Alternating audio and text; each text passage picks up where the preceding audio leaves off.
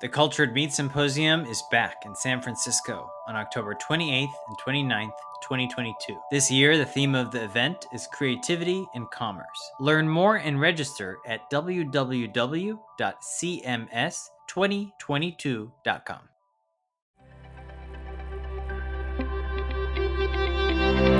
Thanks for joining us on the Cultured Meat and Future Food Show. I'm your host, Alex Shirazi, and today we're speaking with Dennis Kent of Prolific Machines. We talk about the story that inspired the company, as well as about challenges in the cultured meat industry.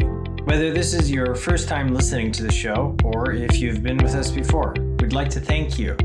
Please rate or review the show, but most importantly, share it with friends that you think might find the show interesting. For this episode, we're live in downtown San Francisco at the Prolific Machines offices. Dennis, welcome to the show. Thanks for having me. So I'm really excited about doing a live recording because this actually might be one of the first few live recordings since kind of pandemic. And so tell us where we are right now. We are currently at IndieBio on Jesse Street in the Tenderloin. Wonderful neighborhood. Great. If you've been here before, you know the flavor of the neighborhood. Yeah. But I would say that IndieBio itself has kind of been upgraded. Like we're in kind of a super futuristic like booth now. When did you and your team get here? We got here last year. It was the middle of the pandemic. There was no one here. It was basically just us and Poe. And there was a travel ban, but hustled away over here with a travel exemption. And I arrived here and it was desolate. Wow. Where did you arrive here from? London. London. Oh, wow. Okay. Tell us about your background. Yeah, so my background's in cell biology and immunology. So prior to starting Prolific, I was in academia doing my PhD. I was doing it at King's College. I had two projects. One of them was trying to understand how the liver regenerates. The liver has this super interesting capacity because you can cut off half your liver and it will regrow, and people still aren't sure why or how. And people have hypothesized that there must be some interesting stem cell biology happening, but no one had really interrogated it in a human setting rigorously. So I was doing a lot of single cell RNA sequencing on human fetal liver and identified a stem cell population, spent 4 years characterizing that stem cell population. It was a pretty cool project. The other part of my work was doing the world's first high throughput screen on iPS-derived hepatocytes. And that was interesting. We're trying to solve a liver disease called alpha-1 antitrypsin deficiency. Found some interesting targets.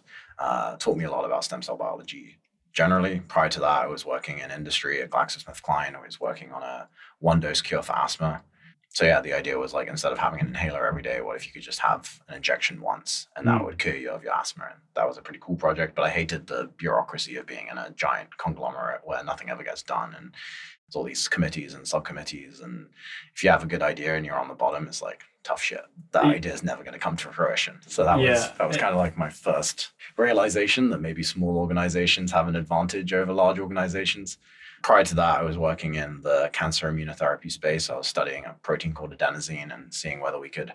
Adenosine is this protein that can inhibit T cell responses. So tumors upregulate it. And so I was looking at whether we could block adenosine and co-administer that with a CAR T cell treatment to improve the efficacy of these CAR T cells. So my background's in immunology and cell biology, but to be honest, most of my days currently spent convincing rich people to not buy a second yacht and save the world instead. As the founder and CEO of a startup. Co-founder. Yeah. Co-founder, right. So this is a podcast about food, right? Of course, cultured meat, future food. You have a heavy medical background, which is where the cultured meat industry came about. So how did you make that transition to food? Or maybe even as early as when did you first start thinking about cultured meat? It was in the first year of my PhD. I went into academia with these dreams of becoming a professor. And I had, in my head, it was this beautiful place where people were doing this amazing science and it was all altruistic and wonderful.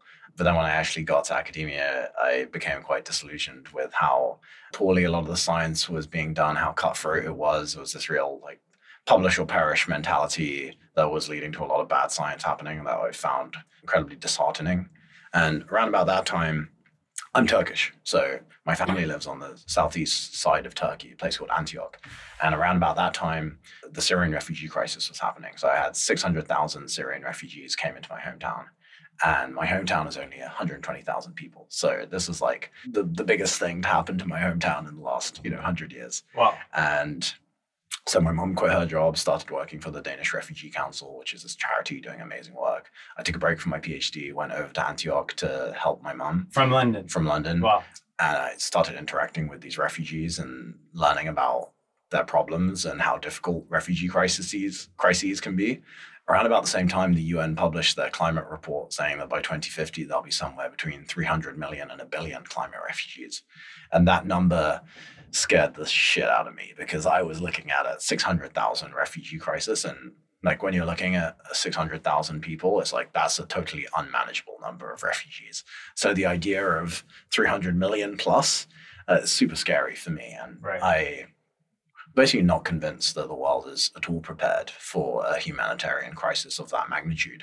And I think that if there is going to be a World War III, I think a climate change-induced mass refugee crisis is probably the most likely trigger in my mind, because what are all these millions of people going to do? They're going to be desperate. There's going to be a rise of extremism, rise of terrorism. Lots of countries will close their borders. What are those people? It's going to, like, the geopolitical turmoil that would cause, I think, is often overlooked and people just aren't thinking about it. And so all of this to say, I became very interested in refugees and trying to reduce the number of future refugees. And obviously I was not working on anything related to refugees because I was trying to solve these liver diseases. And I kind of sunk into a deep depression because I was like, am I really helping at all? Even if all this research goes super well and I find a cure for these liver diseases, does that actually make this situation better?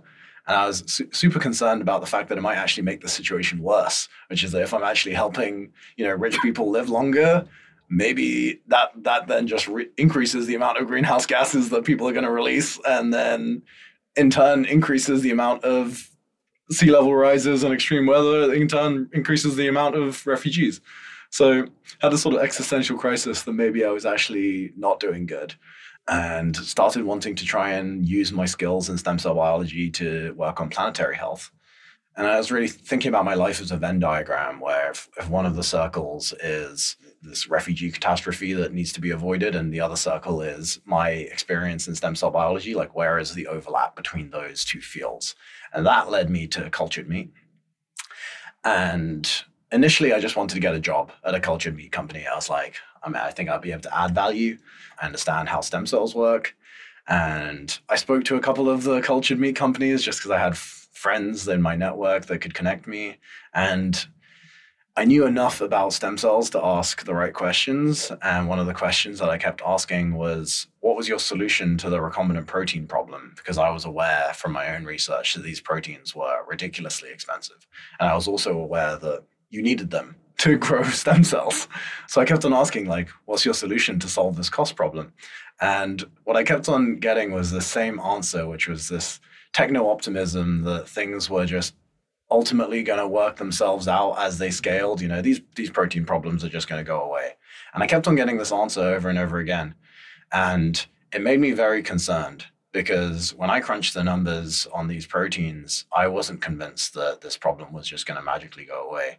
Obviously, economies of scale are true and things do get cheaper, but there's a limit to how cheap you can make these proteins, because they're made in genetically modified microbes that have to be grown up in these massive vats that then need to be purified and QC tested and cold chain transported. There's this whole ecosystem to provide these proteins. And really quick to stop you, can you give us a quick one or two liner about where these recombinant proteins are used in the cell culture process? Sure. So if you want to grow cells, they need certain signaling pathways to be activated in order to grow. And the traditional way that people have activated those signaling pathways is using what people refer to as recombinant proteins.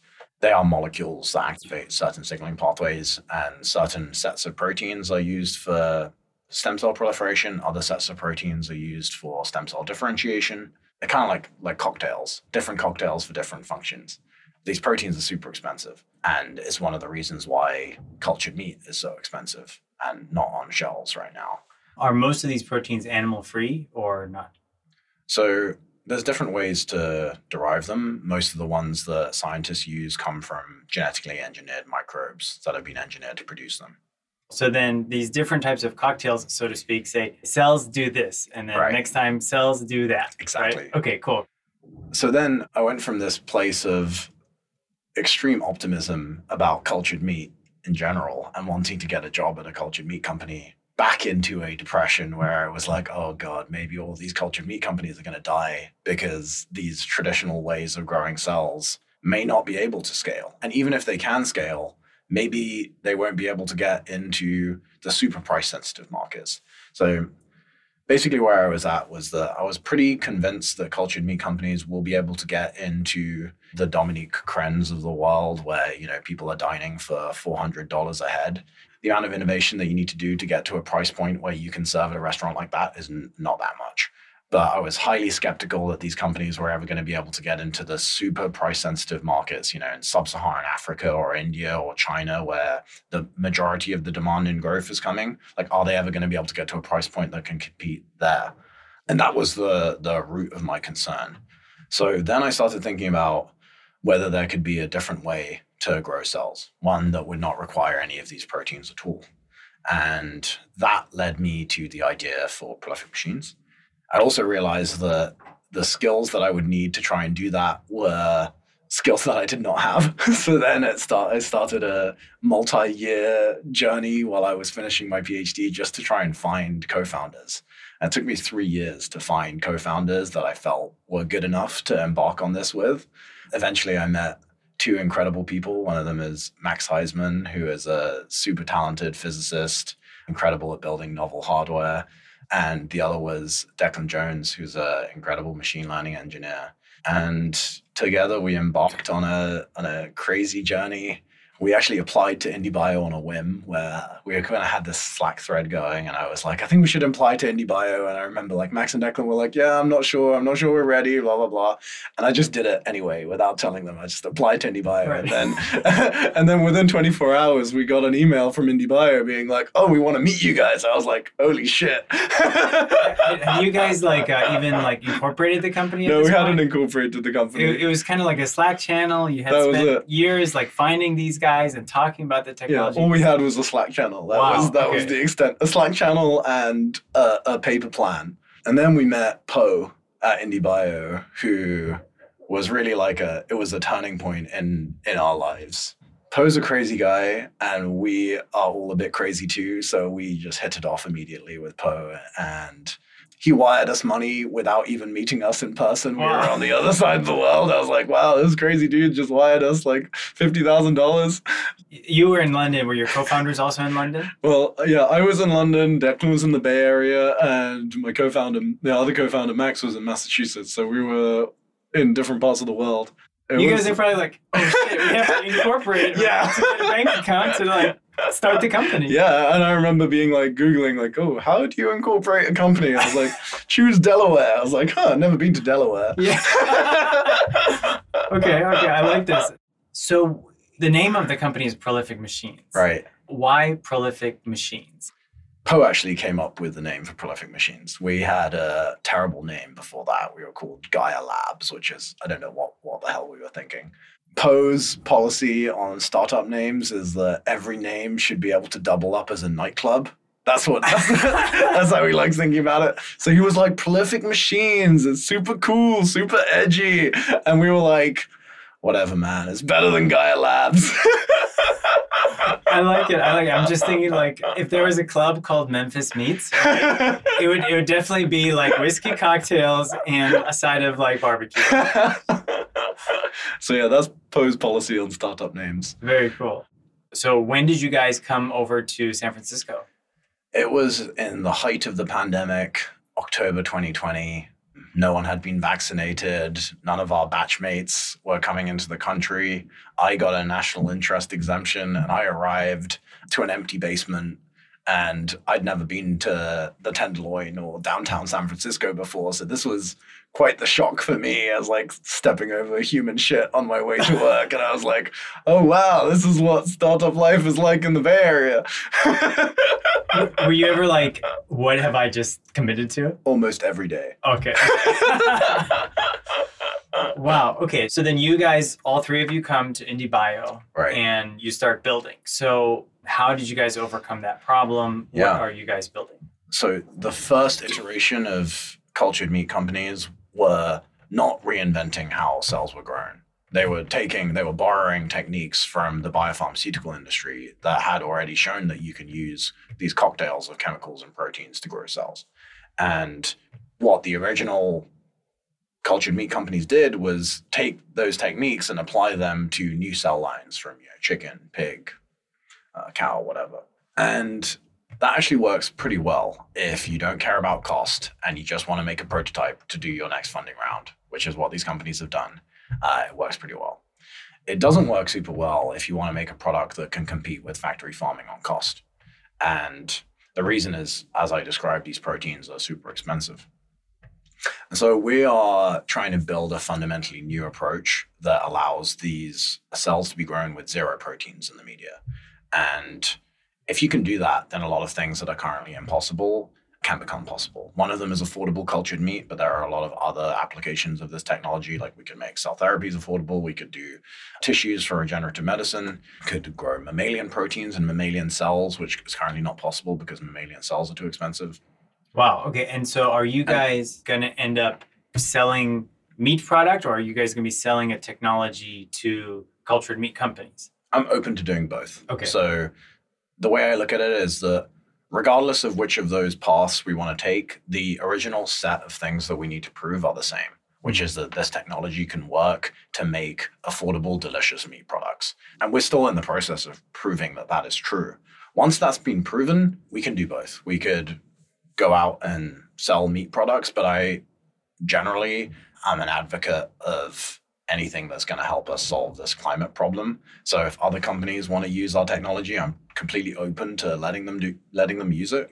We'll give them a license. And if anyone is listening to this and you're interested, you can email me. I'm totally open to having those conversations. I originally founded this company as a B2B platform to help other cultured meat companies. But yeah, if they don't want it, I will totally just go ahead and commercialize it myself. Right now, the focus is just on the technology. We're just trying to prove that the technology can work. And then once that has been proven, we can make it available to anyone who wants it. I kind of want to ask you about this idea of techno-optimism. Right. And so it's definitely not like a great thing, but is that a bad thing for this industry? Seeing that we see reports where cell cultured meat, for example, is going to come to price parity with existing technologies. Like you mentioned, a lot of these technologies are for pharma and, the output will be extremely expensive. We need to innovate. But do you think that techno-optimism has been a good thing because it leads people that otherwise would just kind of dismiss cultured meat to actually look into it? Or is it kind of a bad thing because we're kind of overhyping the market? Yeah, I think it's a super interesting question. I think that there are positives and negatives for sure. Generally speaking, I am an optimist. I think it's important that the world has optimists. If the world's going to shit, nobody wants to be with the person who's just said, like, I told you so. You want to be with the people who are like trying to find solutions to deal with the mess. So I think that's important. I also think it's important to be a realist and to rationally evaluate some of these ideas that are being put forward. With the cultured meat industry, I think that a certain amount of optimism was required to get it off the ground. And I have a huge amount of respect for the first generation of cultured meat companies that led the way. The one that I'm thinking of now is like Upside and Finless and New Age. I was like looking at them as a PhD student and I was incredibly inspired by what they're doing. And if it wasn't for them, I probably wouldn't be doing what I'm doing. So I have a huge amount of respect for the people that started those companies and I'd love to help them if I can. Very cool. And, we are in a conference room now, right across from us. There was another conference room where, we interviewed Brian Spears from New Age Meat. So Brian, if you're listening, we bumped into each other a couple of days ago, but this is an exciting technology that I'm excited to chat with Dennis about. So It's been a year since you guys have been, a little bit over a year since you guys have been in San Francisco at IndieBio. Where are you guys at now? Yeah, so we did our pre-seed with IndieBio. With the pre-seed money, we showed that we could grow human stem cells without TGF-beta. Once we did that, we raised a 4.1 million seed from Mayfield, and the partner that led that round was Arvind Gupta, who's quite a famous investor in cultured meat. He was famously, the first check into Memphis and Finless and New Age and all these companies. He might even be walking around here today, right? Yeah, he's probably around here somewhere. Yeah. And then with the money from Arvind, we started working on cow cells. So we generated lines from Wagyu, Angus, Hereford, a bunch of different breeds. And then we showed that we could grow Wagyu stem cells without FGF2. And that was super exciting. And then using that data, we raised 30 plus million Series A from Breakthrough Energy Ventures, which is Bill Gates' climate change fund. And all in this span of time. Yeah, we did it super quick. Wow. Yeah, don't fuck around. The planet has no time to waste. Yeah. And that was super interesting because Breakthrough had previously taken the position that cultured meat was never going to work, because they had done their own economic analysis and had come to the conclusions that I had come to, which is that, these proteins are too expensive. It's not going to scale. And it was super interesting raising money from them because they are known as being the most scientifically rigorous investors in the world. And they took a U-turn on cultured meat because of us. Right. So they said, okay, maybe cultured meat can work, but only if this company exists. And so that was great. The partner that joined our board, Cooper Rinsler, is amazing. And then since then, we put together a celebrity round, which some NBA players and actors and famous chefs and stuff like that. And that was really just to help with the public perception of cultured meat later down the line, because I don't think it's going to be trivial for us or for any cultured meat company to convince the public to buy these things. And I think bringing some of the key influencers in the world on board will help. Had you ever raised money before? No. What was your playbook? I mean, I'm sure you had a lot of great advisors and mentors here at IndieBio, but what was the playbook? How did you just jump in? Thinking differently is important, and having a team that can execute quickly is important. We were lucky in that the team that had been assembled, it took me a long time to assemble the founding team, but once it had been assembled, we were all technical. So I was in the early days doing all the biology, Max was doing all the hardware development, Declan was doing all the software development. Then we brought on Victor, who was a super talented synthetic biologist, Emily, who was a super talented material scientist, and Monique, who was a super talented cell biologist. And then as a group of 6 people, we had all of the skills that we needed to do the proof of concept.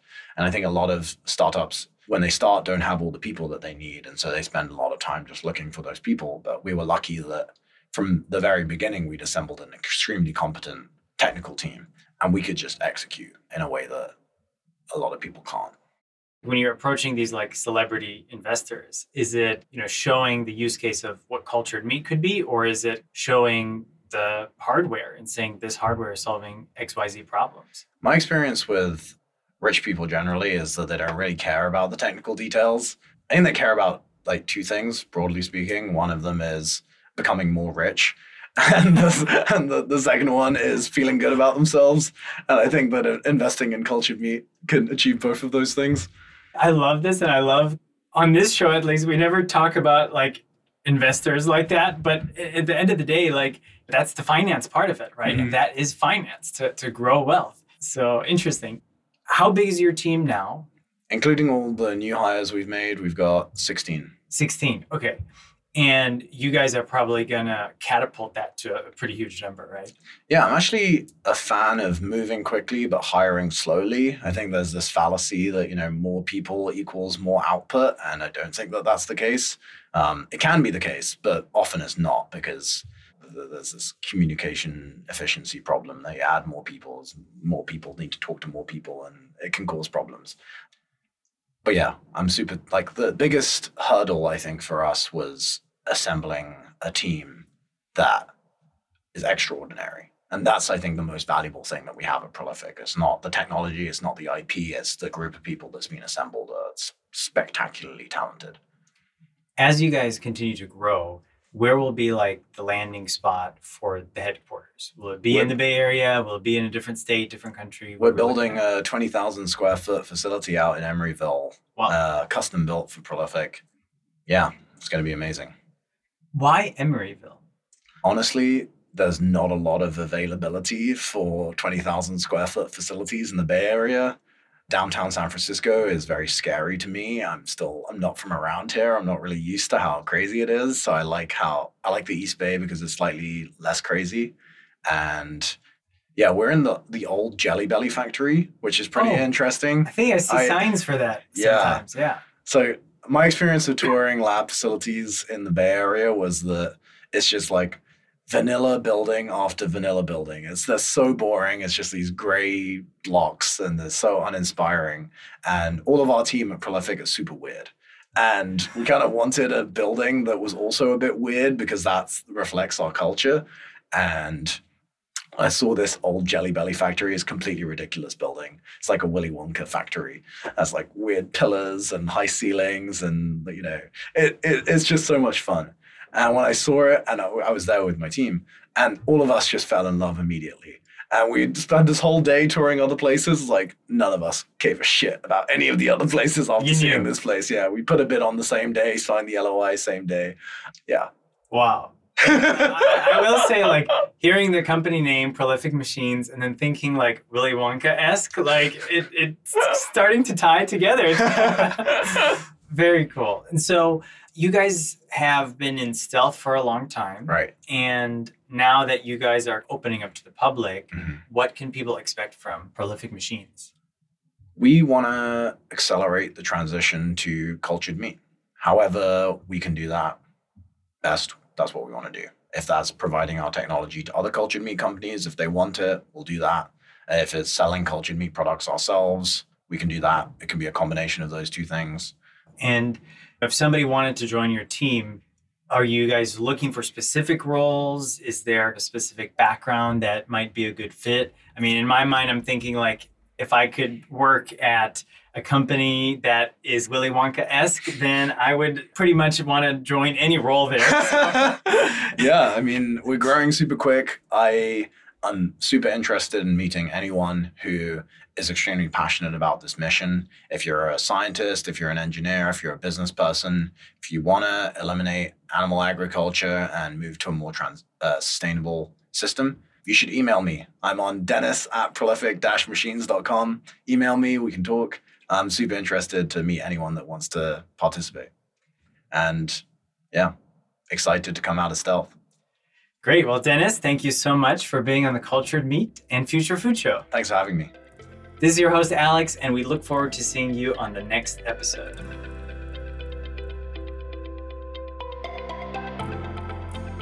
This program was produced by H Media.